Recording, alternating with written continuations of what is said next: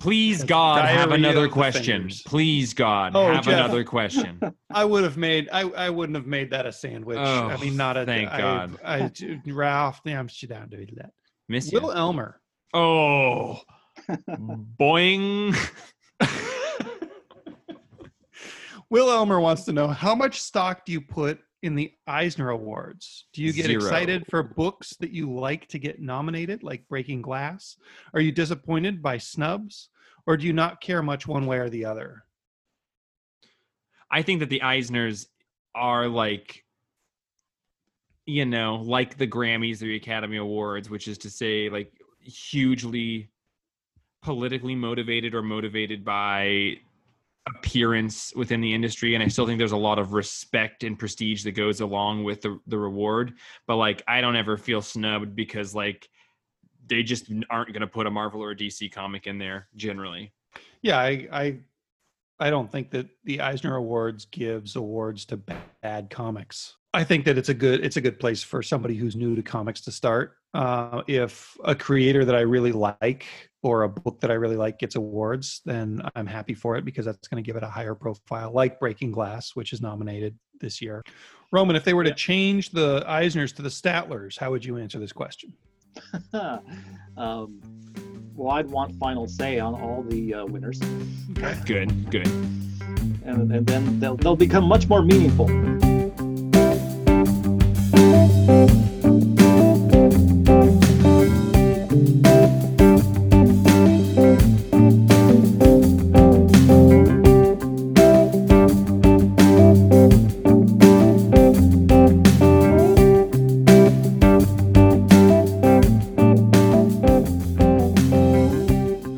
Perfectly Acceptable podcast, where we talk about comics after we get them from UPS and we read them and we own and run and work at a comic store. And episode 186. 186. Wow. Wow. The next episode's going to be like Proposition 187. Think about how scared everybody just was for a second. They're like, "Is Control Freak Jeff not here?" Like, they're just running into an intro here. It doesn't sound like that super control freaky guy that doesn't let anybody else drive isn't in the car. Where's that guy who says it right? Dad, you're reading it wrong. Every week we engage in a variety of tangents, either related to or unrelated to the comic shop that we know, love, own, run, the books that came out, or the comings and goings of our lives. I'm Jeff, and I'm the Control Freak. I'm Django, and I'm an agent of chaos. Chaos. I'm Roman, and I'm like the nice guy agent in between those two. The nice guy agent? Agent. Okay. Oh, like an agent pair, I think is what. Yeah. Oh, like an aged pear, like a bruised, slightly soft pear. Yeah, getting a little too soft and mushy. It's comic books, everyone. We're a podcast about comic books and the new comics that came out each week. And you know what? We're gonna spoil them, ding dang it. And before we get into that, Django, I'm going to take your job, you peppy little butthole. This week, We're going to be talking about Giant Size X-Men Magneto #1. Giant Size X-Men Magneto #1. Giant Size X-Men Magneto #1. Okay, Nice. I got that one right here. Cool. I will just be able to edit all of these horrible echoes out. It will just mean that we are here longer right now. Dark Knight's Death Metal 2. Avengers Fantastic Four Empire #1, Strange Adventures #3, Savage Dragon #250. Don't say it's not smut. And Snake Eyes Dead Game #1, G.I. Joe, Snake Eyes, and a couple other popcorn bits here and there. Talk about a couple things. We're going to talk about the Free Comic Book Day X-Men issue when we talk about the X-Men book. Well, it's a couple other things. We might even have a little Buckshot Fritter Festival. We've never done that over Zoom, so it'll be really interesting to see it happen. Before we get into all of that, I had something I wanted to talk to you boys about. Rorschach #1. It was announced this week. Tom King, Jorge Fornes' Rorschach takes place 35 years after the events of Watchmen and focuses more on society's interaction with the idea of Rorschach and the shadow of Rorschach and the role of that character. He says something to the effect of like, we just need to do something positive with this anger. So this is my attempt at doing that. I love that idea. Yeah, I'm curious to see where it's set. because we have so many different sequels and prequels to Watchmen at this point. I don't know if Watchmen has or needs or deserves canon. And I hope that this is inspired by and a potential future of the Watchmen universe, because I love the idea that whatever Tom King does can sit right with the TV show and with the prequels comics that they put out. Frankly, I'm less excited about the fact that it's a Rorschach book and way more excited about the fact that it's just a Tom King, Jorge Fornes book With about Dave Stewart angry and feelings. like even the letterer is a letterer that you know. Nice.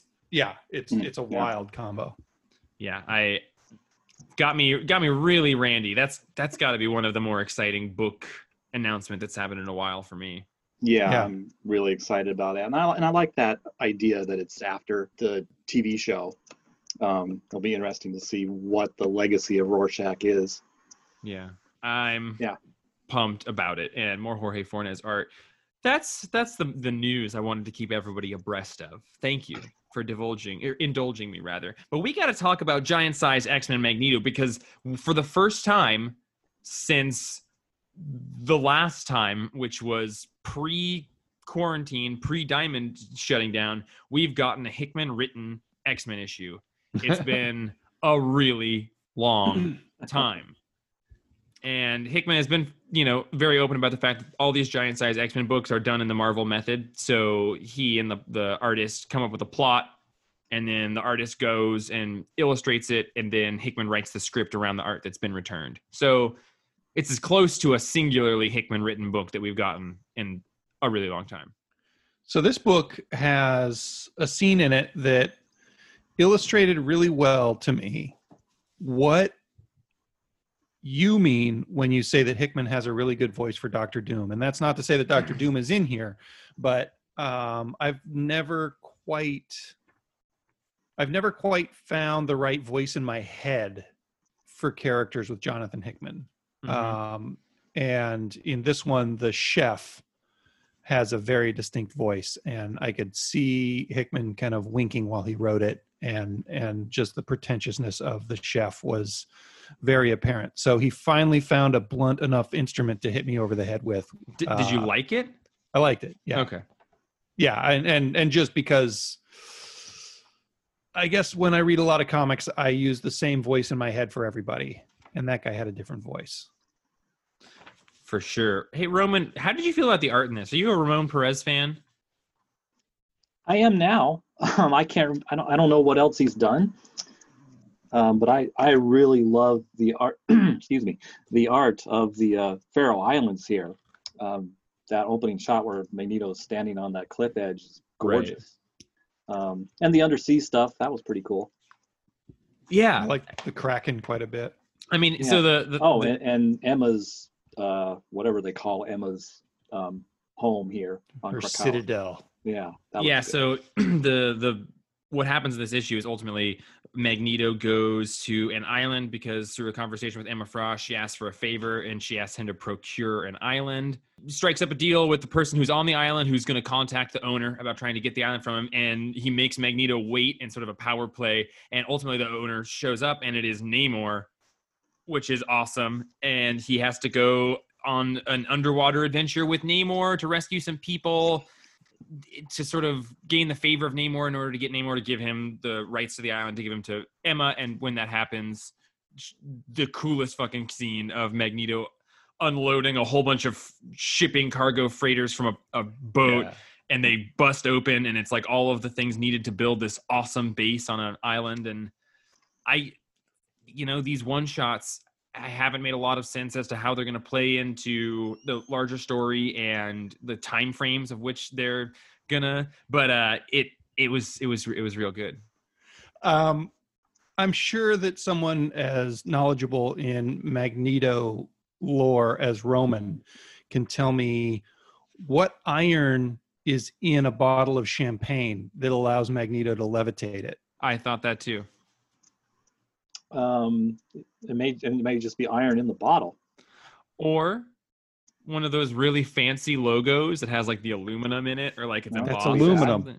Aluminum's not fucking magnetic. Isn't it? Yeah, No. it is. Is it got- not? No. It's a metal alloy. Thank Aluminum. you. Have you ever Isn't it? tried to put a magnet on aluminum foil? No, I mean now that you're saying it, it does. I don't think it would work. Stainless steel don't work. Maybe they Magneto have can't some, even lift up a refrigerator with his mind.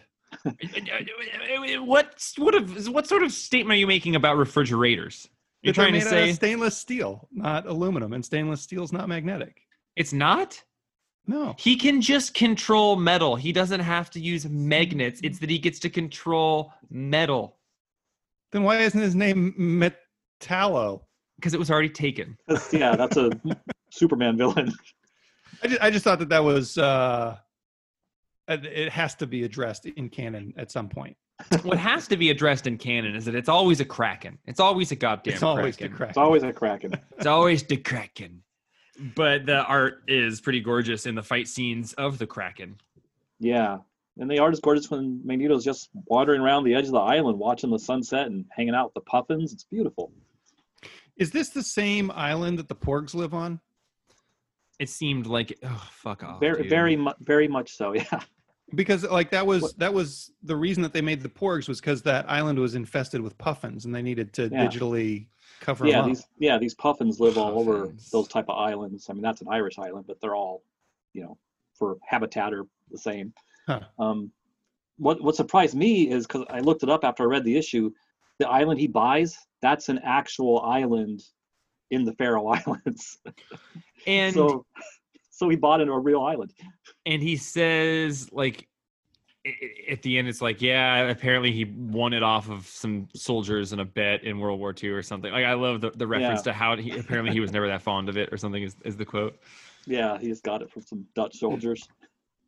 I liked it because it had the feeling that it is consequential while maybe being inconsequential. And that is what I love about all of this dumb Hickman stuff. I don't really know how to describe it, but it just, these X-Men books feel like they hold a potential that most other books don't.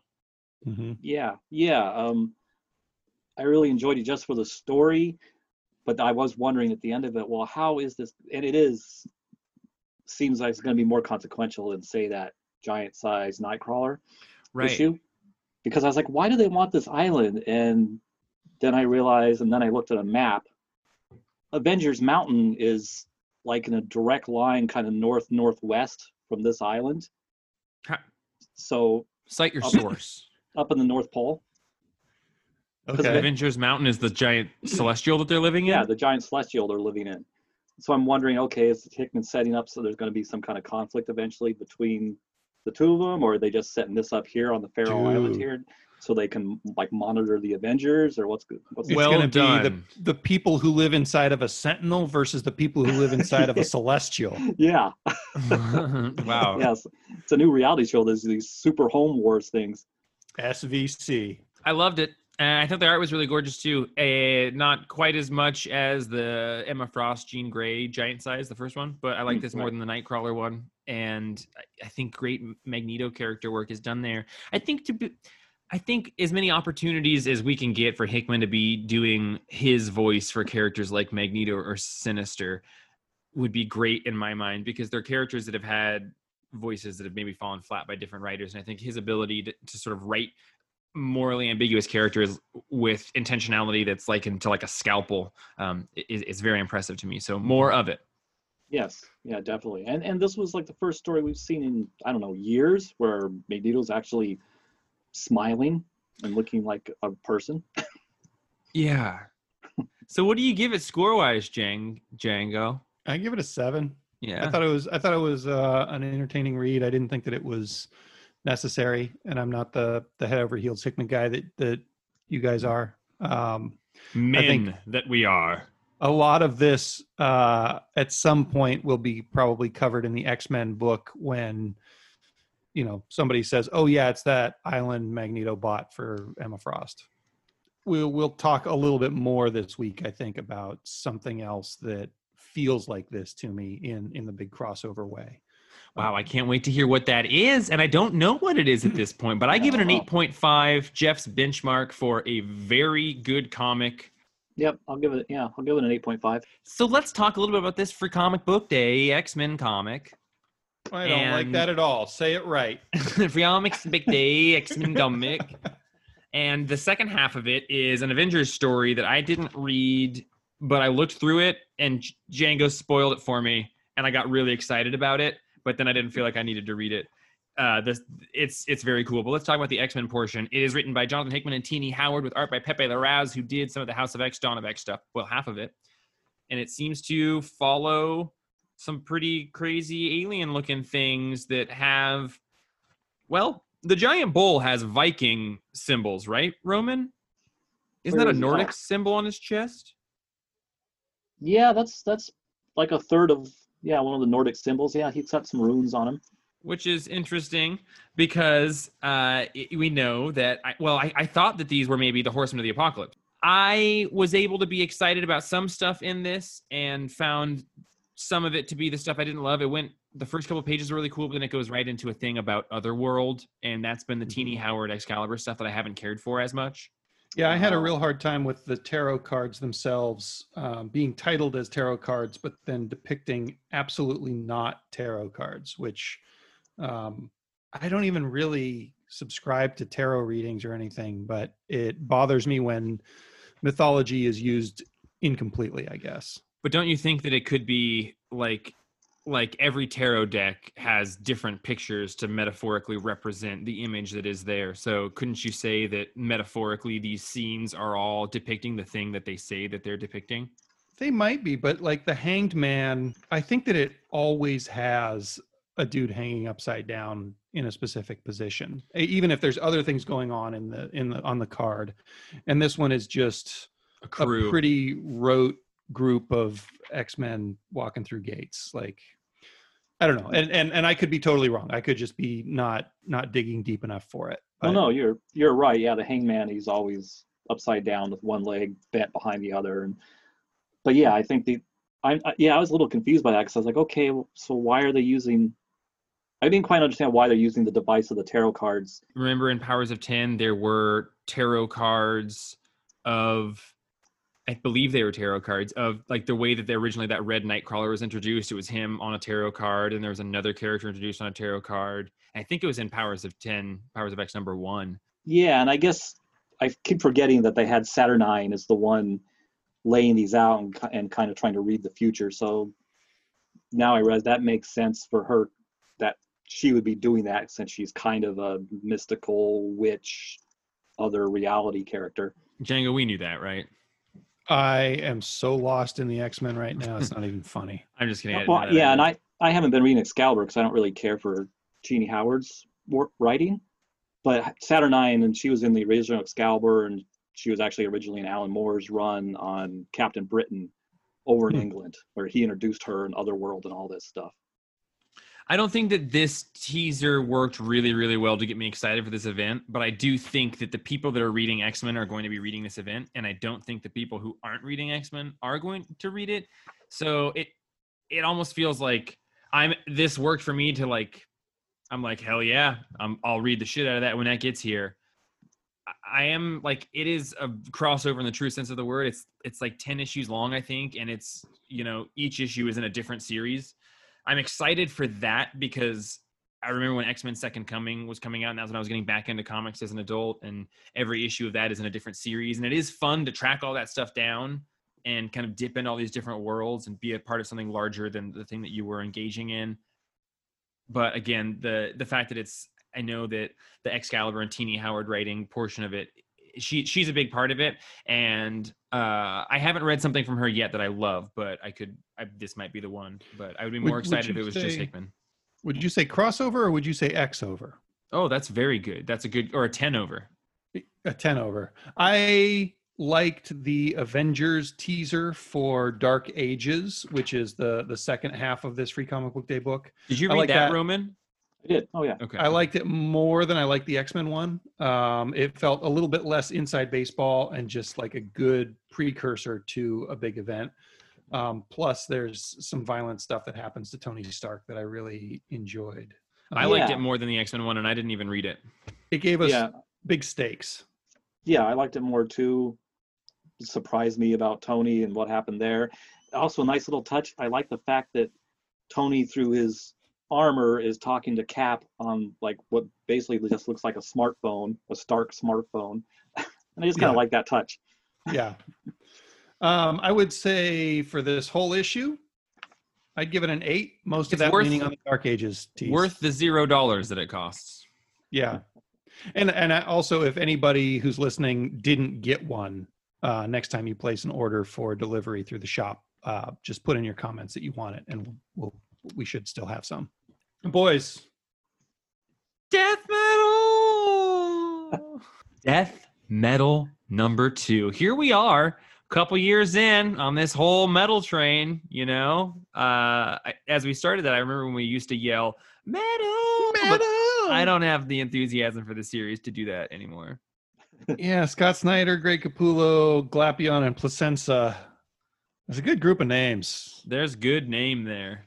Placenza? Wow. I really like the opening scene where the bat atom just gets squished. There's, And yeah. then We could talk about the little bits in it. So what is this issue? What is this series? Like, I this don't is following even know. it is to me, it like embodies most clearly that thing that Django doesn't like, of like, I don't know the stakes of this. Like, I can't have stakes for this at all because we don't exist anywhere that makes sense at any time that makes sense. And I don't know that any of these characters are actual analogs for the characters that I know. Mm-hmm. And, you know, that being said, I was really down on it at the beginning. And then, you know, as I just started, like, by 2/3 of the way through it, I was like, I'll keep reading it. I'll keep doing it. You just got to kind of surrender to the lunacy. And I think that the first series was a lot like that, too. I kind of wonder, like, I felt like that with the first issue also, where I was, like, reading it, and I was like, this is stupid. And then partway through, I was like, all right, fine. This is awesome. I guess it's awesome. I don't think it's awesome, but I didn't hate it, and I'm happy to keep reading it, I think. But I do think that every time I sit down with it, I'm going to be like, ugh. And then I'm going to get several pages in and then find a groove for it. It's just interesting that this is the guy who wrote American Vampire and The Black Mirror and his Swamp Thing run. And, like, this is what you want to do? Like, this, you know, I like him. There's some of, like, the early half of his career is work that I do really like a lot. The second half has been this sort of, like, you know, very fun. I think that he's just, like, really broed out with Greg Capullo, and, like, Greg Capullo is such, like, a chopper, weightlifting, bro, metalhead. I think that, like, it you know, they became really good friends, and that seems to be a big current of the work that they do together. Well, and I don't think that DC says no to Scott Snyder and Greg Capullo at this point. And it's, I don't remember when we were talking about this, but it's on one of our many media platforms recently, we were talking about how a framework can enhance somebody's creative process. Mm-hmm. And I think that DC just kind of threw the keys to the Ferrari to these guys and said, do whatever you want. We don't care. And I think that they probably work better with some rules. I would think so. Roman, what do you think about this metal stuff? I didn't even read the second issue because I read the first one and I kind of went back to the very beginning of the first series where I was like, I don't know. This is kind of cool, but, you know, I'm reading that Wonder Woman Black Label alternate future book and all these other big event books, and I was kind of like, you know, I don't know if I can cram this one in my brain too. I think the first one leaned a little bit too much on trying to use, like, metal music and, like, frequencies and power chords and, like, the guitar of the na na na na na na na bat, like, all of that stuff was, like, written into it, and that felt a little. I think that got kind of cutesy, and this one is a little less cutesy in that regard. But it is also still pretty, like, cutesy. But, man, in this one, there is, you know, because every dark world that can exist does exist. So in one of them, you know, Bruce becomes Dr. Manhattan. Dr. Batmanhattan. Dr. Batmanhattan. It's like Brian Azzarello level pun.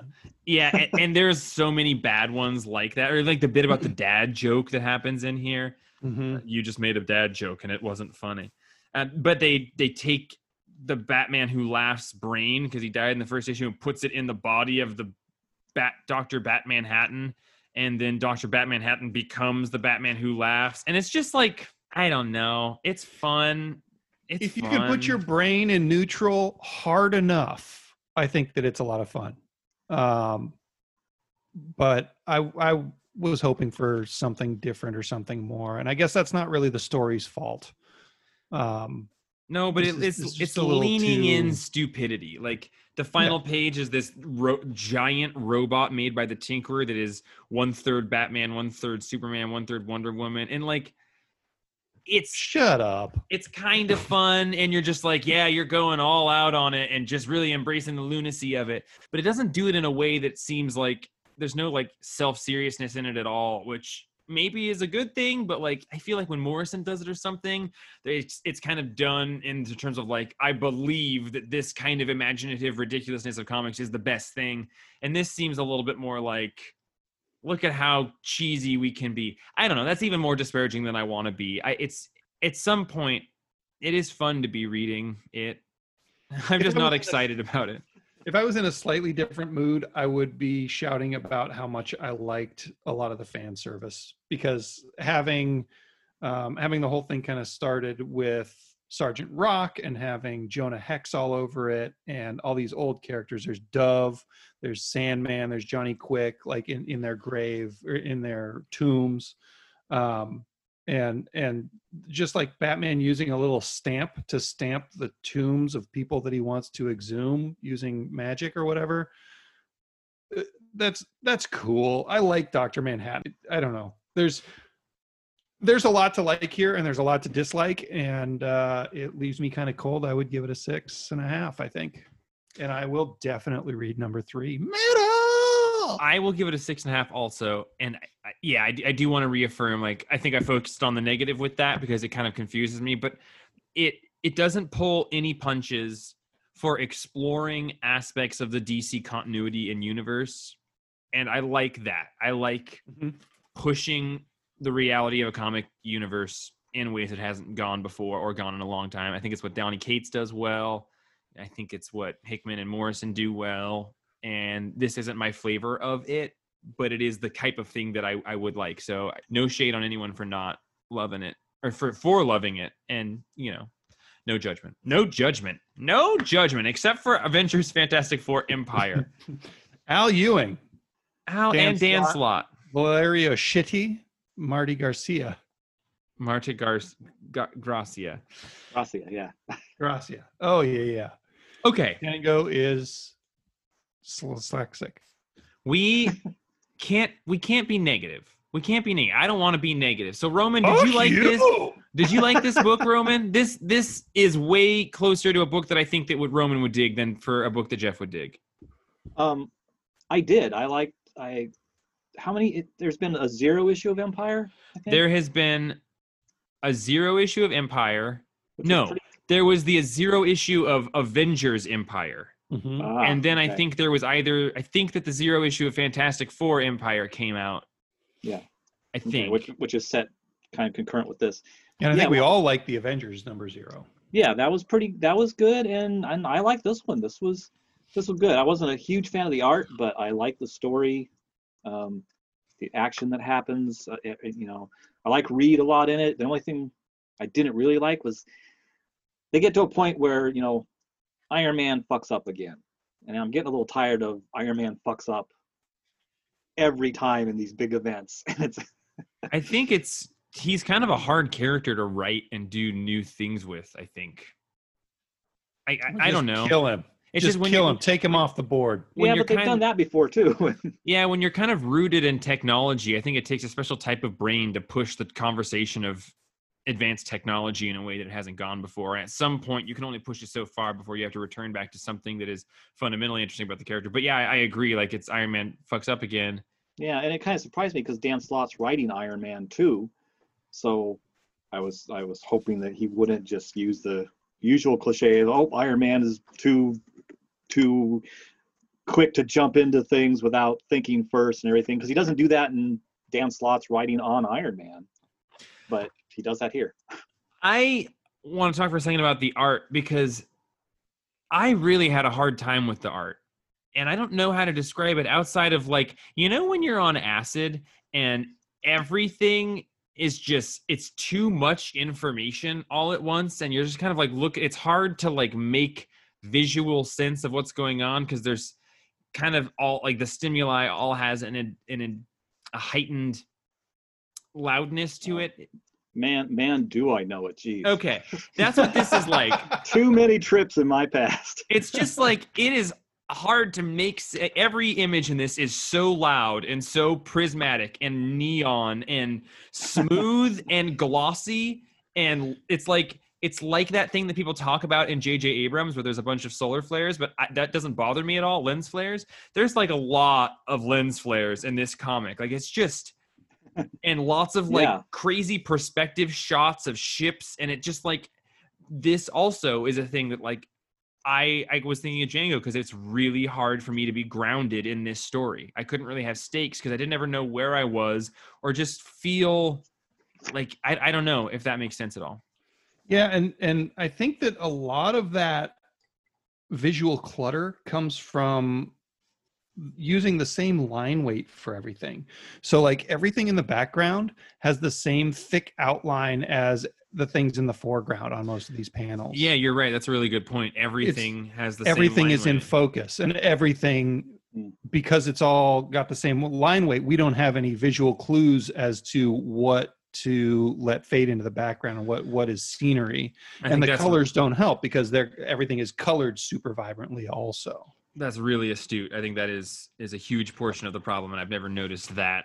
Because we really liked Valerio Schiti in Old Man Hawkeye, right? Didn't he draw that? No, that was Chiquetto. What am I thinking of? Schiti did something that we liked. Yeah, or we said that the art was in fact shitty.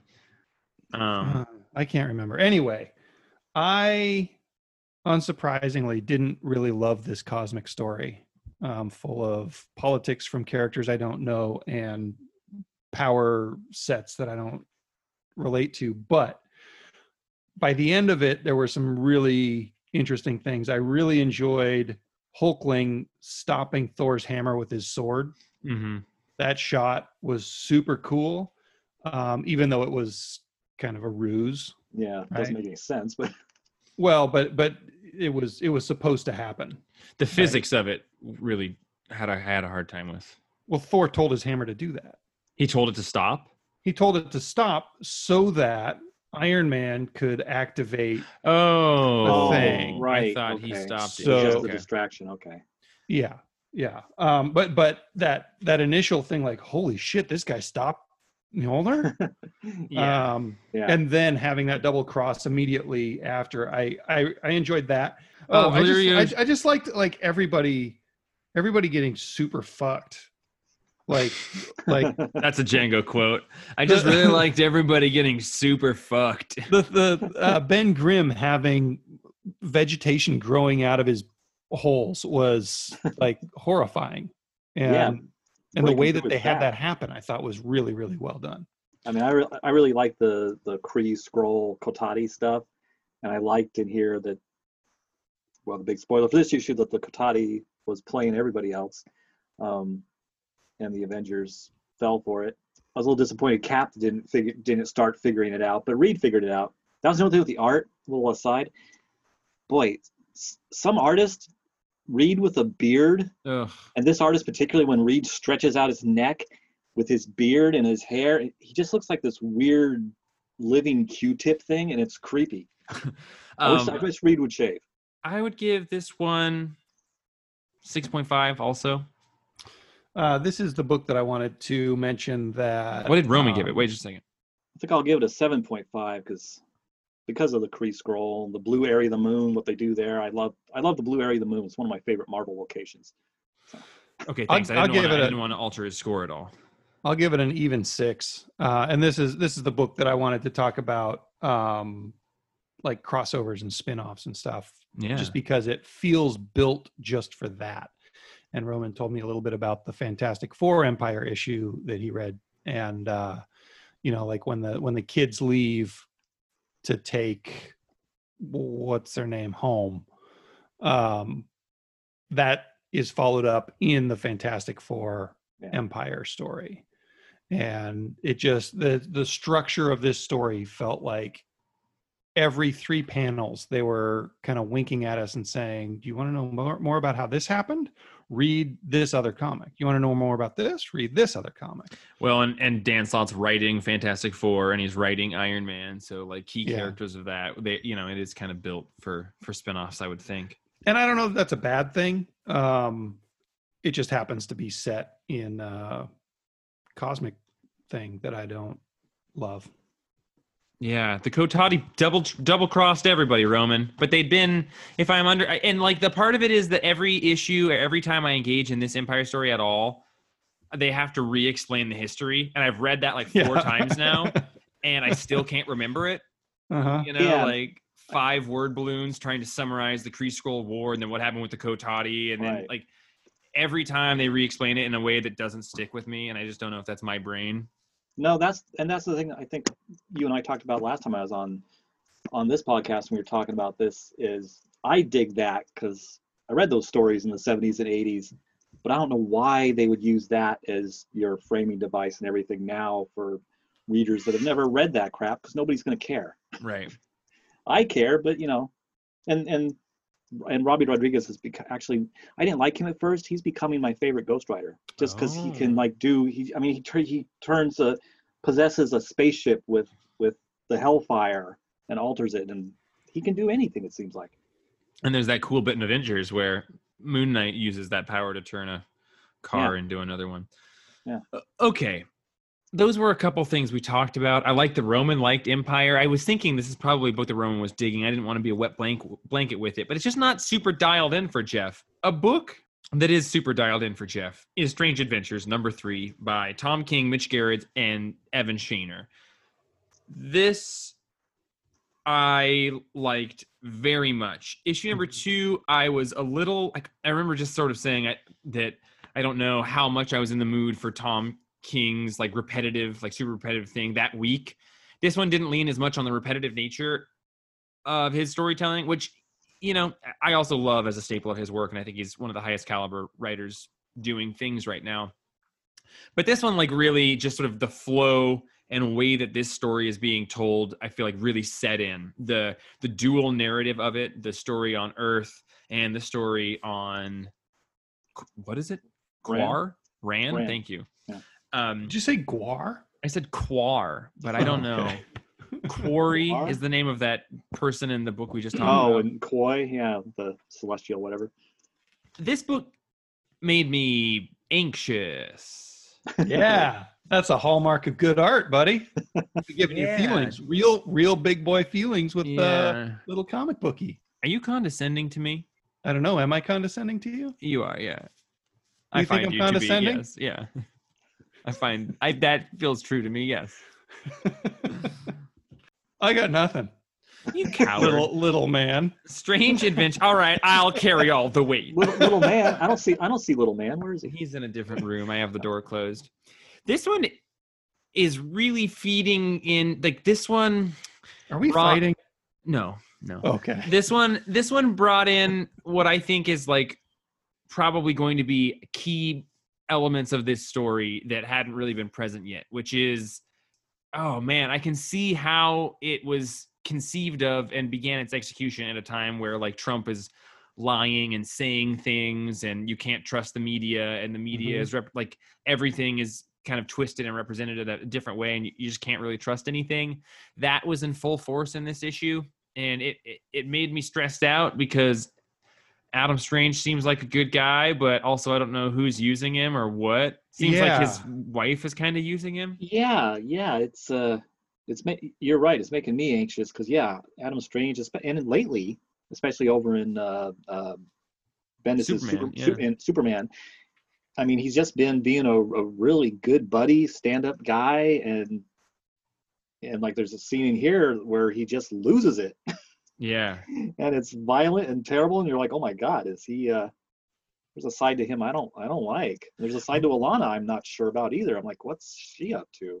But also, like, so we have the Mitch Gerads art, which takes place on Earth, and then Mr. Terrific investigation that's going on, and they're kind of worried that it seems like he's trying to uncover things that are unsavory, but it seems like Alana is offended that he's asking questions about their either dead or missing daughter.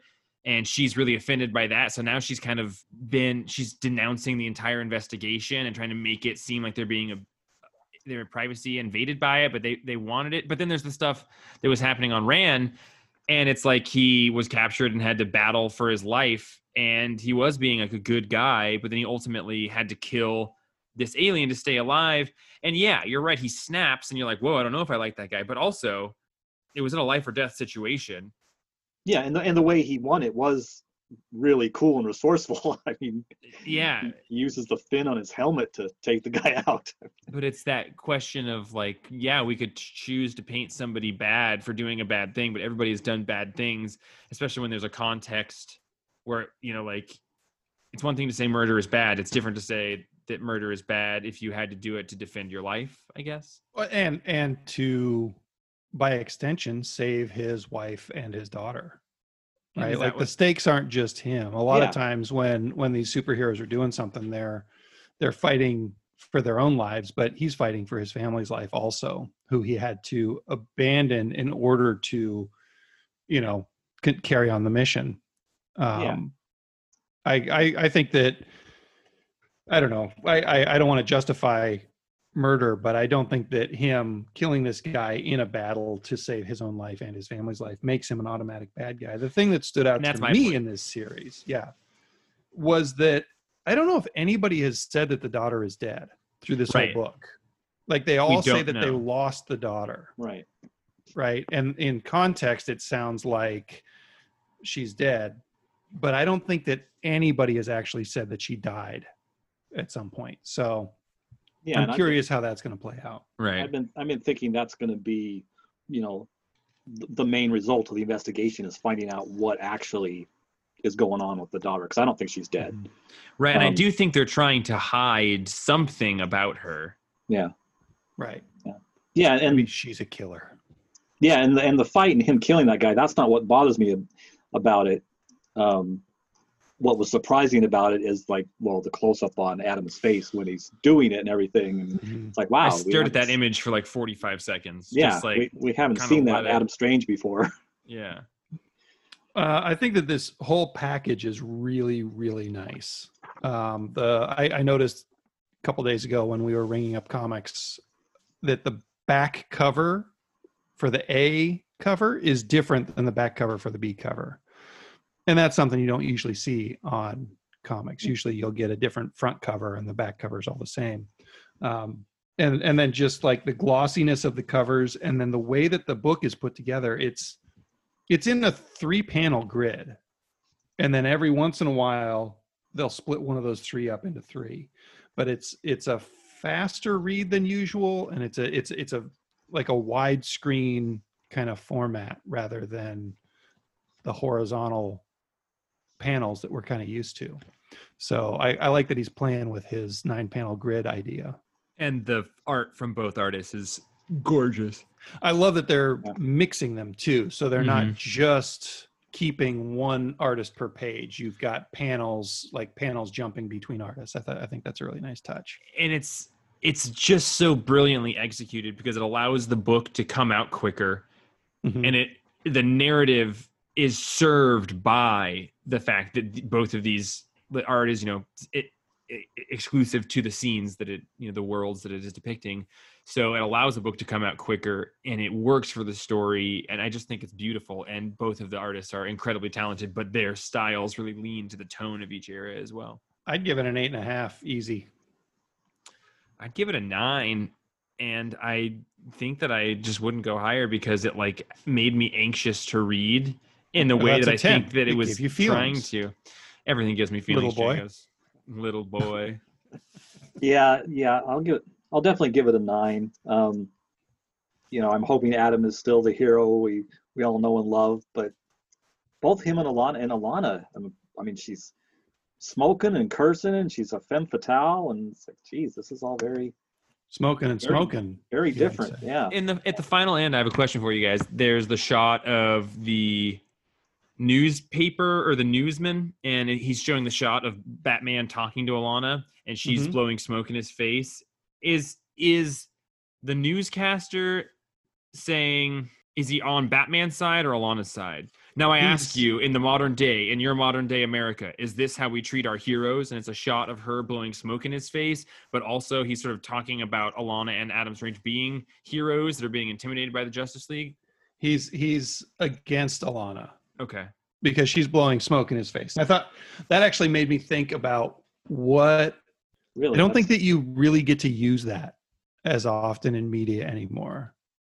And I don't know if real people ever just blew cigarette smoke in somebody's face as a fuck you, but in movies they did it all the time in the 80s and 90s, and I think it's beautiful. Roman, what were you gonna say? Oh, just I had the exact opposite reading of that scene that Django did. I did too. I thought the newscaster is talking about this isn't how you treat our heroes, which is Adam Strange. Right. And the Justice League shouldn't be doing this. And according to our sources, he went to her to quote unquote talk. Though some people are saying it was to harass her. Yeah, I mean, even, and of course it's a takeoff of Fox News, but the tagline at the bottom is harass man. Yeah. I think you guys are right. But I think that I think that that's kind of the point, is that the media, it doesn't matter what the fuck they're saying, because they're all showing the same image, and they're all just saying opposing things. And whether if you're watching Fox, you believe what they're saying, and if you're watching CNN, you believe what they're saying, and both of them are spinning it in a totally, biased way. There's no actual access to objective information anymore. Yeah, which ties into that Wally Wood quote that's right above those three panels. Oh, stressful. Good. It's a good. Yeah, Tom King is so good. He is so good. And there's a little fan service. Alana and Adam Strange's lawyers are the law offices of Gardner and Fox. And I wanted to remember, I thought that to me, I was like, those names are something. What is it? Gardner Fox was a sci-fi writer for the pulps that then went into comics and created, I'm not sure, he might be the creator of Adam Strange. Okay. Yeah, I knew the name Gardner Fox somehow. It's not a Guy Gardner reference? Guy Gardner and James Fox, another spaceman. Guy Gardner and the Crimson Fox? From that occurred to me. I was like, does this say that maybe Guy Gardner just started a law office? Oh, I want him for my lawyer already. Roman, what'd you give it a score wise? Hey? Oh, I forget. I'm sorry. I just want to hold it in my heart. 9. Okay. Okay. Well, Roman, by your scale, you always have a 10 each week, and it's your favorite thing that you read each week. So then, what was your 10 this week? Christ, what was my 10? Savage Dragon 250. That was a lot of fun, but I had another muscly green character that gets my 10 for this week. Oh God. Okay. Are we saving that for Buckshot? I don't know if we'll have time, but we got it. Yeah, we have time. Savage Dragon number 250. I only read the Eric Larson portion of this, and it was huge. There were a lot of other portions to it, including a reprint of Graphic Fantasy, which we have lovingly had in our store often. Yeah, I only read. Oh, go ahead. Oh, I was just going to say, and yeah, we've had it in often, and I've never read it before because I was always afraid to pop it open. Me too. I realized I've never looked inside either. So yeah, now I finally read it. Now you can read it in Savage Dragon number 250 by Eric Larson, Farron Delgado, Nikos, cool, a bunch of other people. Kautzis, maybe? Django, did you read the whole thing or just the Larson stuff? I read the Larson stuff, and then I flipped through the rest of it and kind of spot read it. I did read the one-page comics by Joe Keating and Ryan Alexander Tanner.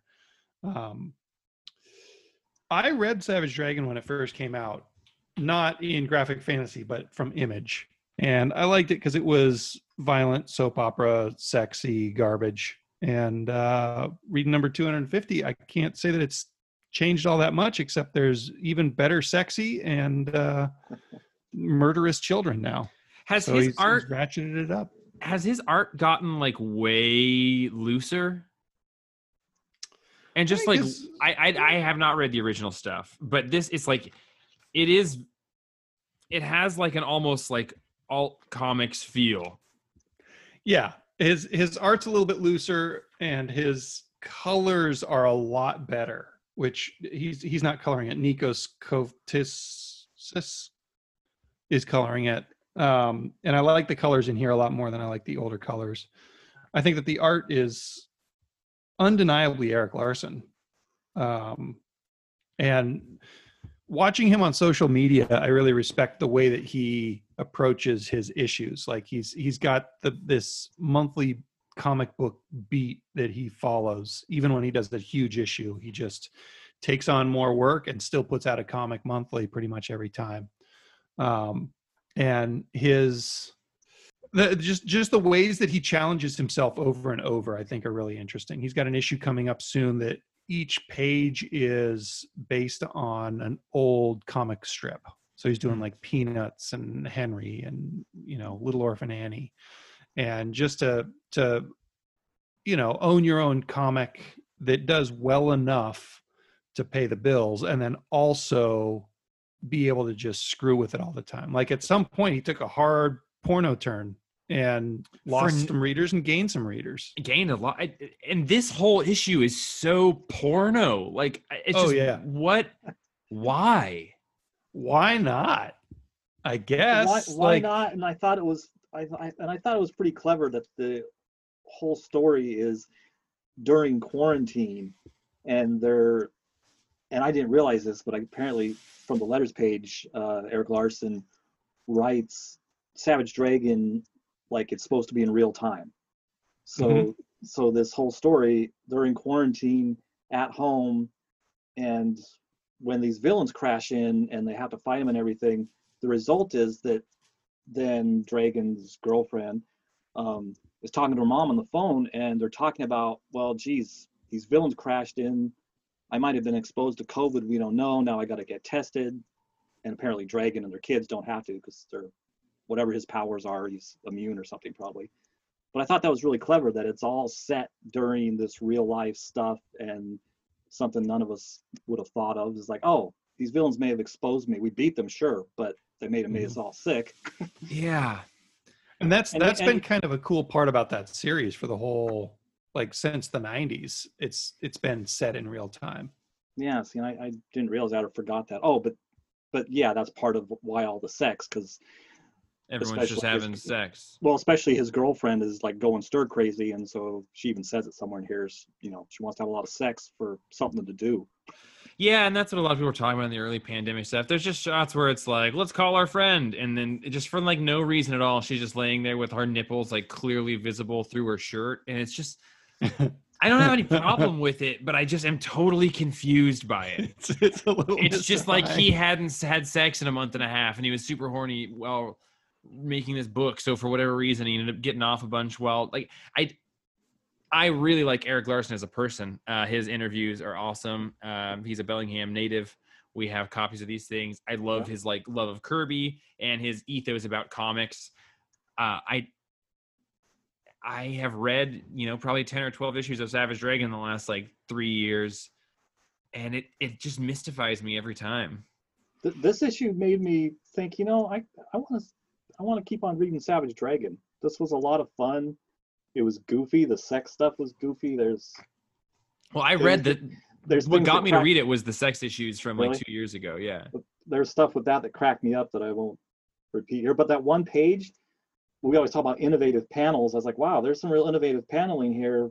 Part of the innovation is they're made of webs coming out of these two web women's. Say it. Web vaginas. spots. They have web spinning vaginas. What the hell? Okay. Yeah, I feel like we should be in jail for owning this, and I love it. I really actually did enjoy the cliffhanger, which was the Savage Dragon from Graphic Fantasy showing up. Yeah, I thought that was pretty cool. And I don't know, we haven't been reading this, so I don't know if the Savage Dragon from issue number 1 has turned into that guy. Well, so this is like his son. Right. The current Savage Dragon has been his son for a while. Yeah, the guy that shows up at the end is his dad. Yeah, so but his dad in the olden days, in the 90s, had a big spiky fin, and now he's just got like this ridge on his head, like the Graphic Fantasy one. So right. Which makes me wonder what that means. Yeah, I'm curious to find out about that too, and how that all happened. Did Eric finally get a new copy of Graphic Fantasy number 1 that he hasn't had this whole time, or what? Oh God, he didn't used to have a fin. Oh, What do made you a huge guys? mistake. What do you guys give Yeah. it? You know, Roman, please continue. Yeah. I read the whole thing, the whole issue, and Oh my gosh. there was a lot of fun stuff in here and a lot of crazy characters I forgot about with Savage Dragon, including the second story. I was like, oh, it's Kill Cat, which the Deadly Duo. Kill Cat was this goofy fuck up character that's always trying to take credit for everything. He's like Booster Gold, except more obnoxious and thinks he's and very trying to be suave. And those cracked me up because his partner's just a goody two shoes. It was a fun issue. I'll give this a 9. Oh wow.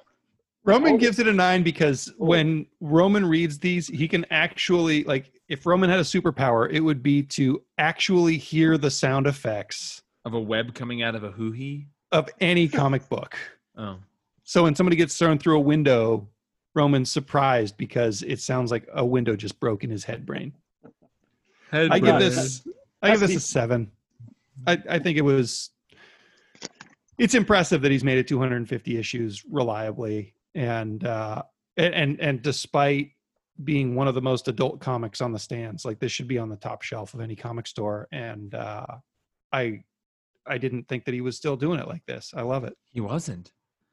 I So, flipped like, through them. the last 5 issues haven't been like this. I flip through them every time since the super sexual ones to see if he's going back to that. And he spent 6 or 8 issues doing that and then just sort of stopped it. Huh. Oh. As far as I know, they keep talking about a sex tape in this one that shows up. So maybe that, and they referenced that was in the last several episodes or issues. So I would give it a 6.5. And I agree with what Django said about, like, own a comic book and make enough money off of owning the company that puts it out to never have to worry about, just have fun with it. That's the dream of any artist, is just to get Draw all the nipples you want. Continue doing whatever you want and never worry about how it is received. And that's what this book feels like. Yeah. Oh, and there is a story right in the center of this that's a very good, serious story that's about the current America. And it's actually, is it that dude with, like, the baseball or the football America outfit? It's the, like, pioneer 1770s America. Oh, Yankee, that art was gorgeous. Yeah, Yankee Rebel, who I never heard of, but it was a great little story. Well, now listen, I just want to take a little hop, skip, and a jump away from Savage Dragon and talk about his buddy Rob Liefeld's new joint, G.I. Joe Snake Eyes Dead Game, IDW. You better fucking believe that your boy Jeff Figley is reading the new Rob Liefeld G.I. Joe Snake Eyes book, having never seen the cartoon show G.I. Joe or know anything about any of the characters. You're a better man than I am. I tried to read it. But Rob Liefeld said in an interview that he was like, I am writing a Rob Liefeld comic book, and it's going to have Snake Eyes in it. I'm not trying to write a G.I. Joe comic. I'm writing a Rob Liefeld comic, and I'm making G.I. Joe come to me. Wow. Does Snake Eyes talk? No. Good. Although good. in one page, he does have a talk. speech balloon that is ... And I thought, why that one? Why that one? Okay, listen, I was born in 1989. So I think that Savage Dragon cover to issue number 1 is awesome looking. And I like that 250 had a shout out to it. I think Todd McFarlane's art is cool. And you know what? Damn it, I think Rob Liefeld's art is pretty cool a lot of the time too. And there are some shots in here where it is really cool.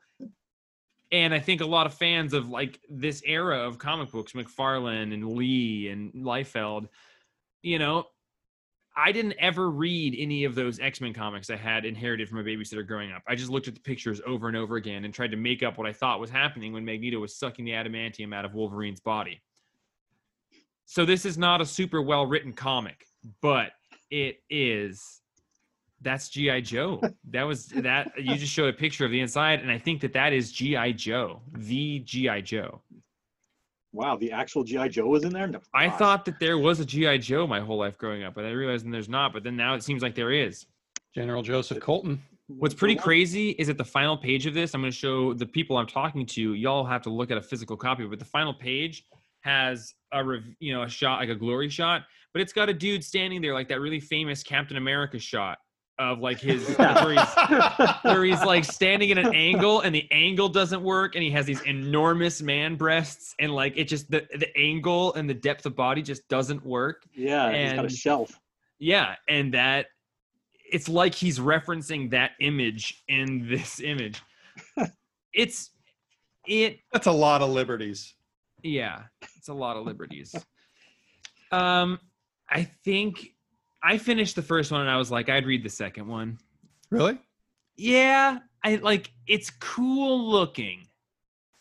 And I think that is made to be the main point of it. There's just lots of cool shots of jumping and Snake Eyes. I don't know anything about him, but he looks cool and he's quiet and he'll kill the shit out of you with a sword, maybe a gun, maybe both. Snake Eyes.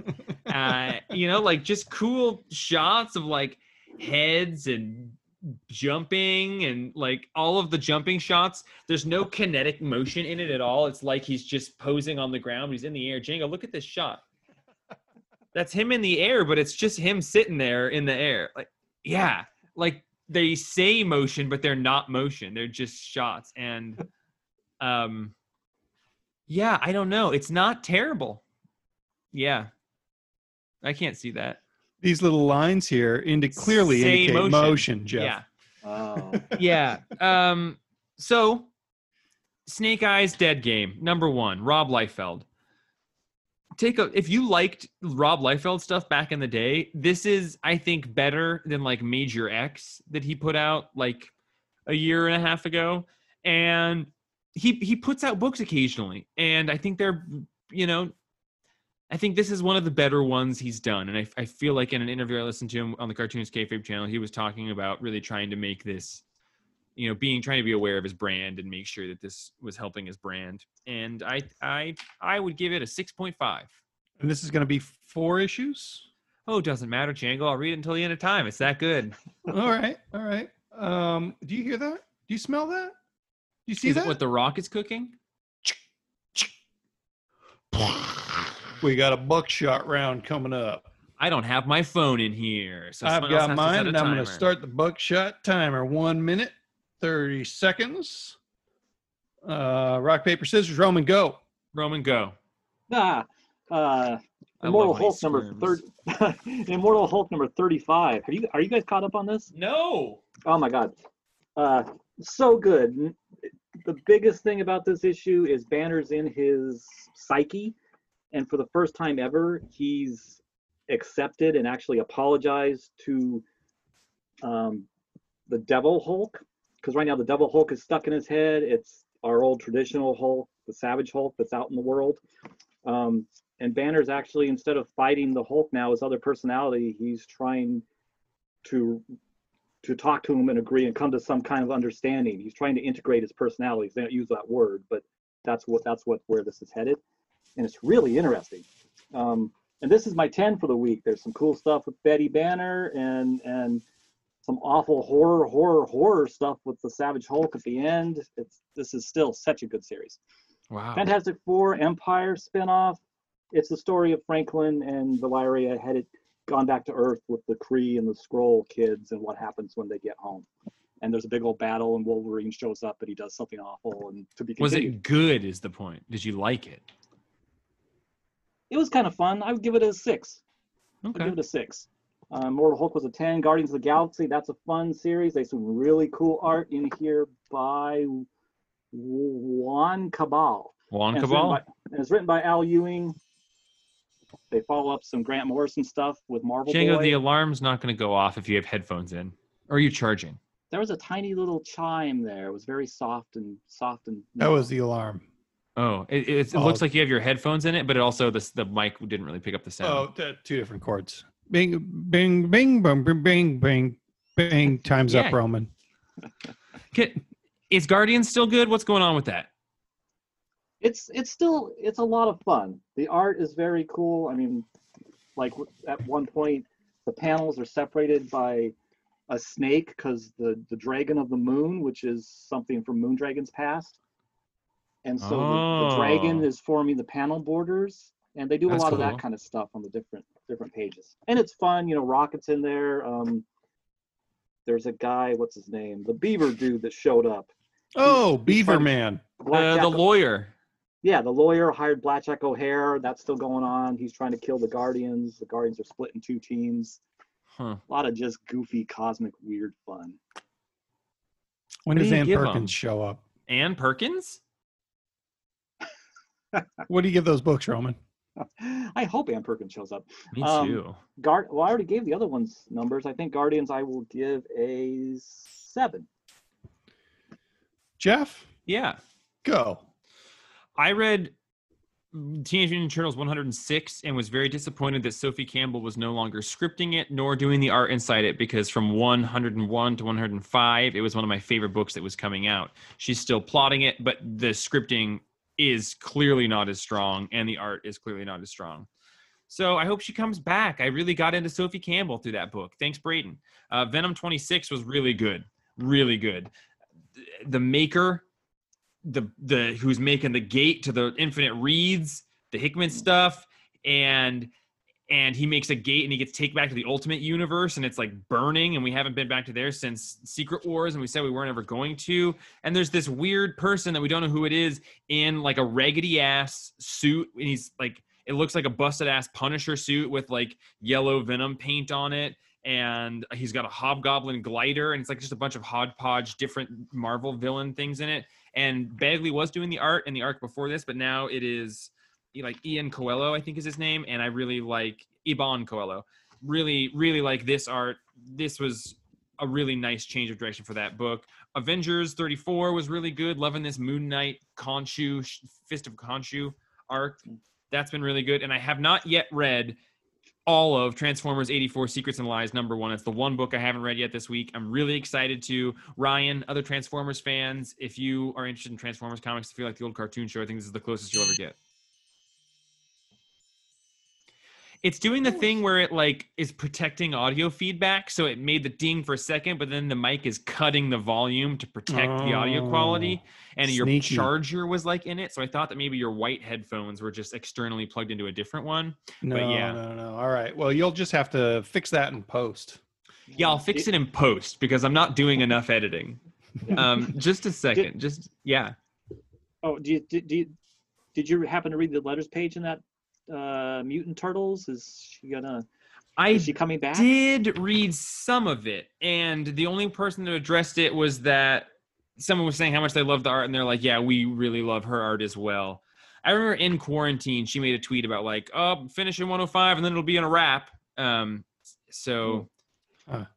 hope she comes back. It's a real bummer because she is a really awesome artist. Yeah. I didn't realize how skilled at comic booking she was until I read the same series without her doing the scripting and the art, because it's missing so much, and I just took all of it for granted because I only dropped into where she was on it, and just like her ability to put expressions and personalities into the faces of these turtles for someone who hadn't read the last 100 issues and convey all of that stuff just artistically was incredible. But then even the voices and the subtle stuff, this one just felt kind of like an adult trying to sound like teens. Well, hopefully she's moving on to something cool. Well, and she's still plotting this, so like hopefully she comes back or something. Who knows? But just really grateful we got 5 issues with her. But I would give the Turtles book a 7.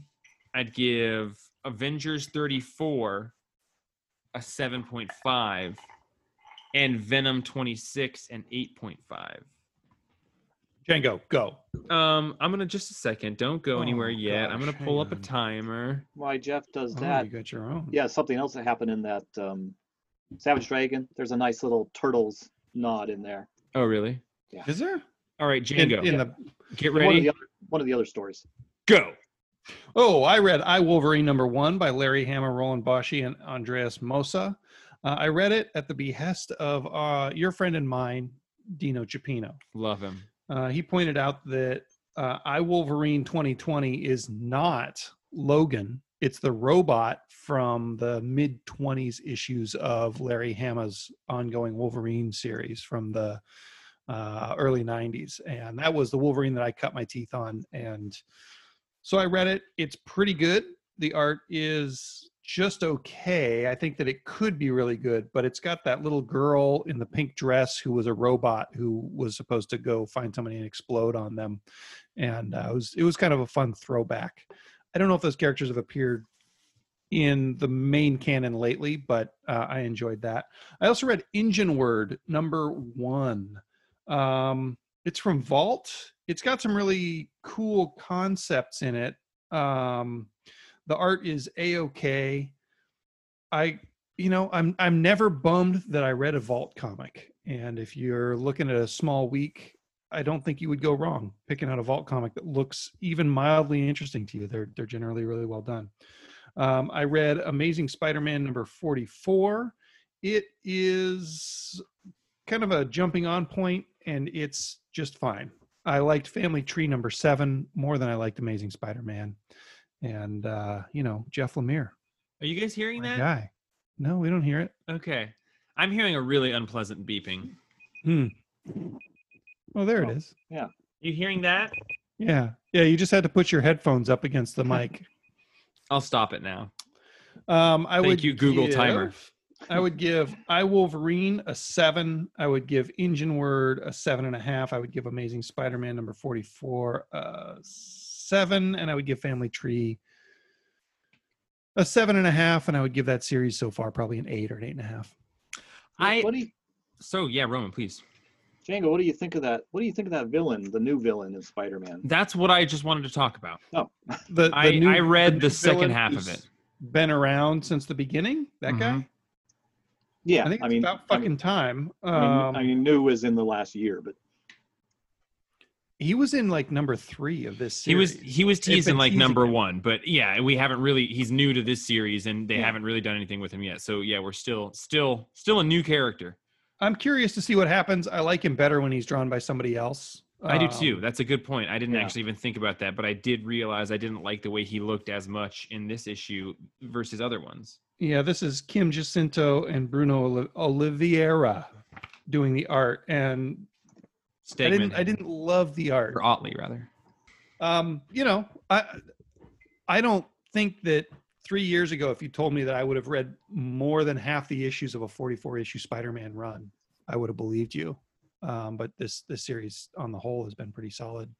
Do you think that we're going to know who that bad guy is, Roman or Django? Do you think it's going to be a person that's familiar with a new identity, or do you think it's an entirely new thing? Oh, turns out it's the Hobgoblin. Hobgoblin. Yeah, I don't know. My problem with him is visually, every time he shows up, I think, oh, it's Carrion. Oh, no, it's not Carrion. Okay. Because Carrion was another Spider-Man villain all wrapped in bandages that has a rot and decay theme. Huh. Oh. I don't know why they created a new one that's so similar to Carrion. Which is different from Kane, who is sort of burned and bandaged and rotting. My favorite thing about this issue was actually just Peter talking to Mary Jane on the phone. That was great. Yeah. Yeah, when Spencer has written relationship stuff, I think it's been really good. That's been my favorite stuff in that run. Guys, the Maker has his own Venom symbiote, and it's from the Ultimate Universe. And because that one in Ultimate Spider-Man originally had been created synthetically by like Peter's dad and Eddie's dad in that universe, it has like a synthetic component. And as such, like the Maker has been digitally modifying it. So that is cool.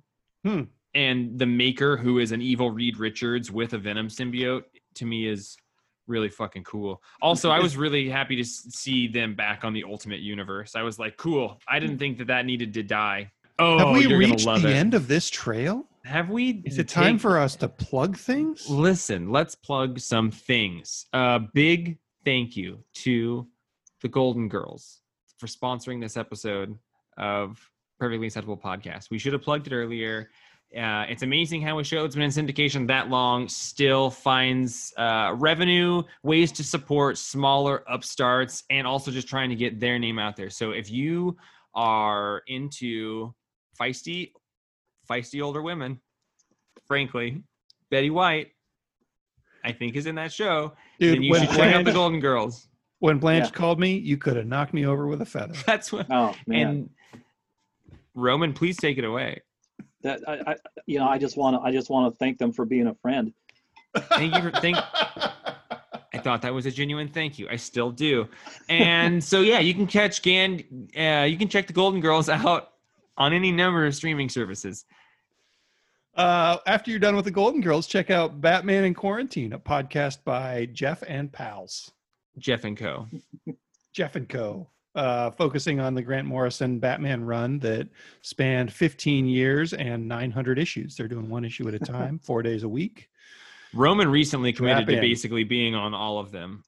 So for the last 2 weeks, he's been on all of them, which is great. Thank you for volunteering that much of your free time with no compensation. So it's Jeff and Roe. Jeff and Roe and Co. And Jeff and Roe and Joe, and sometimes Joe. Joe. But yeah, that's been a lot of fun. Batman in Quarantine. You should check it out. We got our website. You can buy comics there. We'll deliver them locally. We also have a secret podcast we're working on and another secret podcast that even Jeff didn't know about until just now. Thank you for hanging out with us. This was episode 186 of a show that's still coming out, even the world is shifting beneath our feet. I am Jeff. I am Django. Robot. That's weird. I'm Roman. I'm just concerned about Django's been taken over by some blood red mech wall culture. Yeah.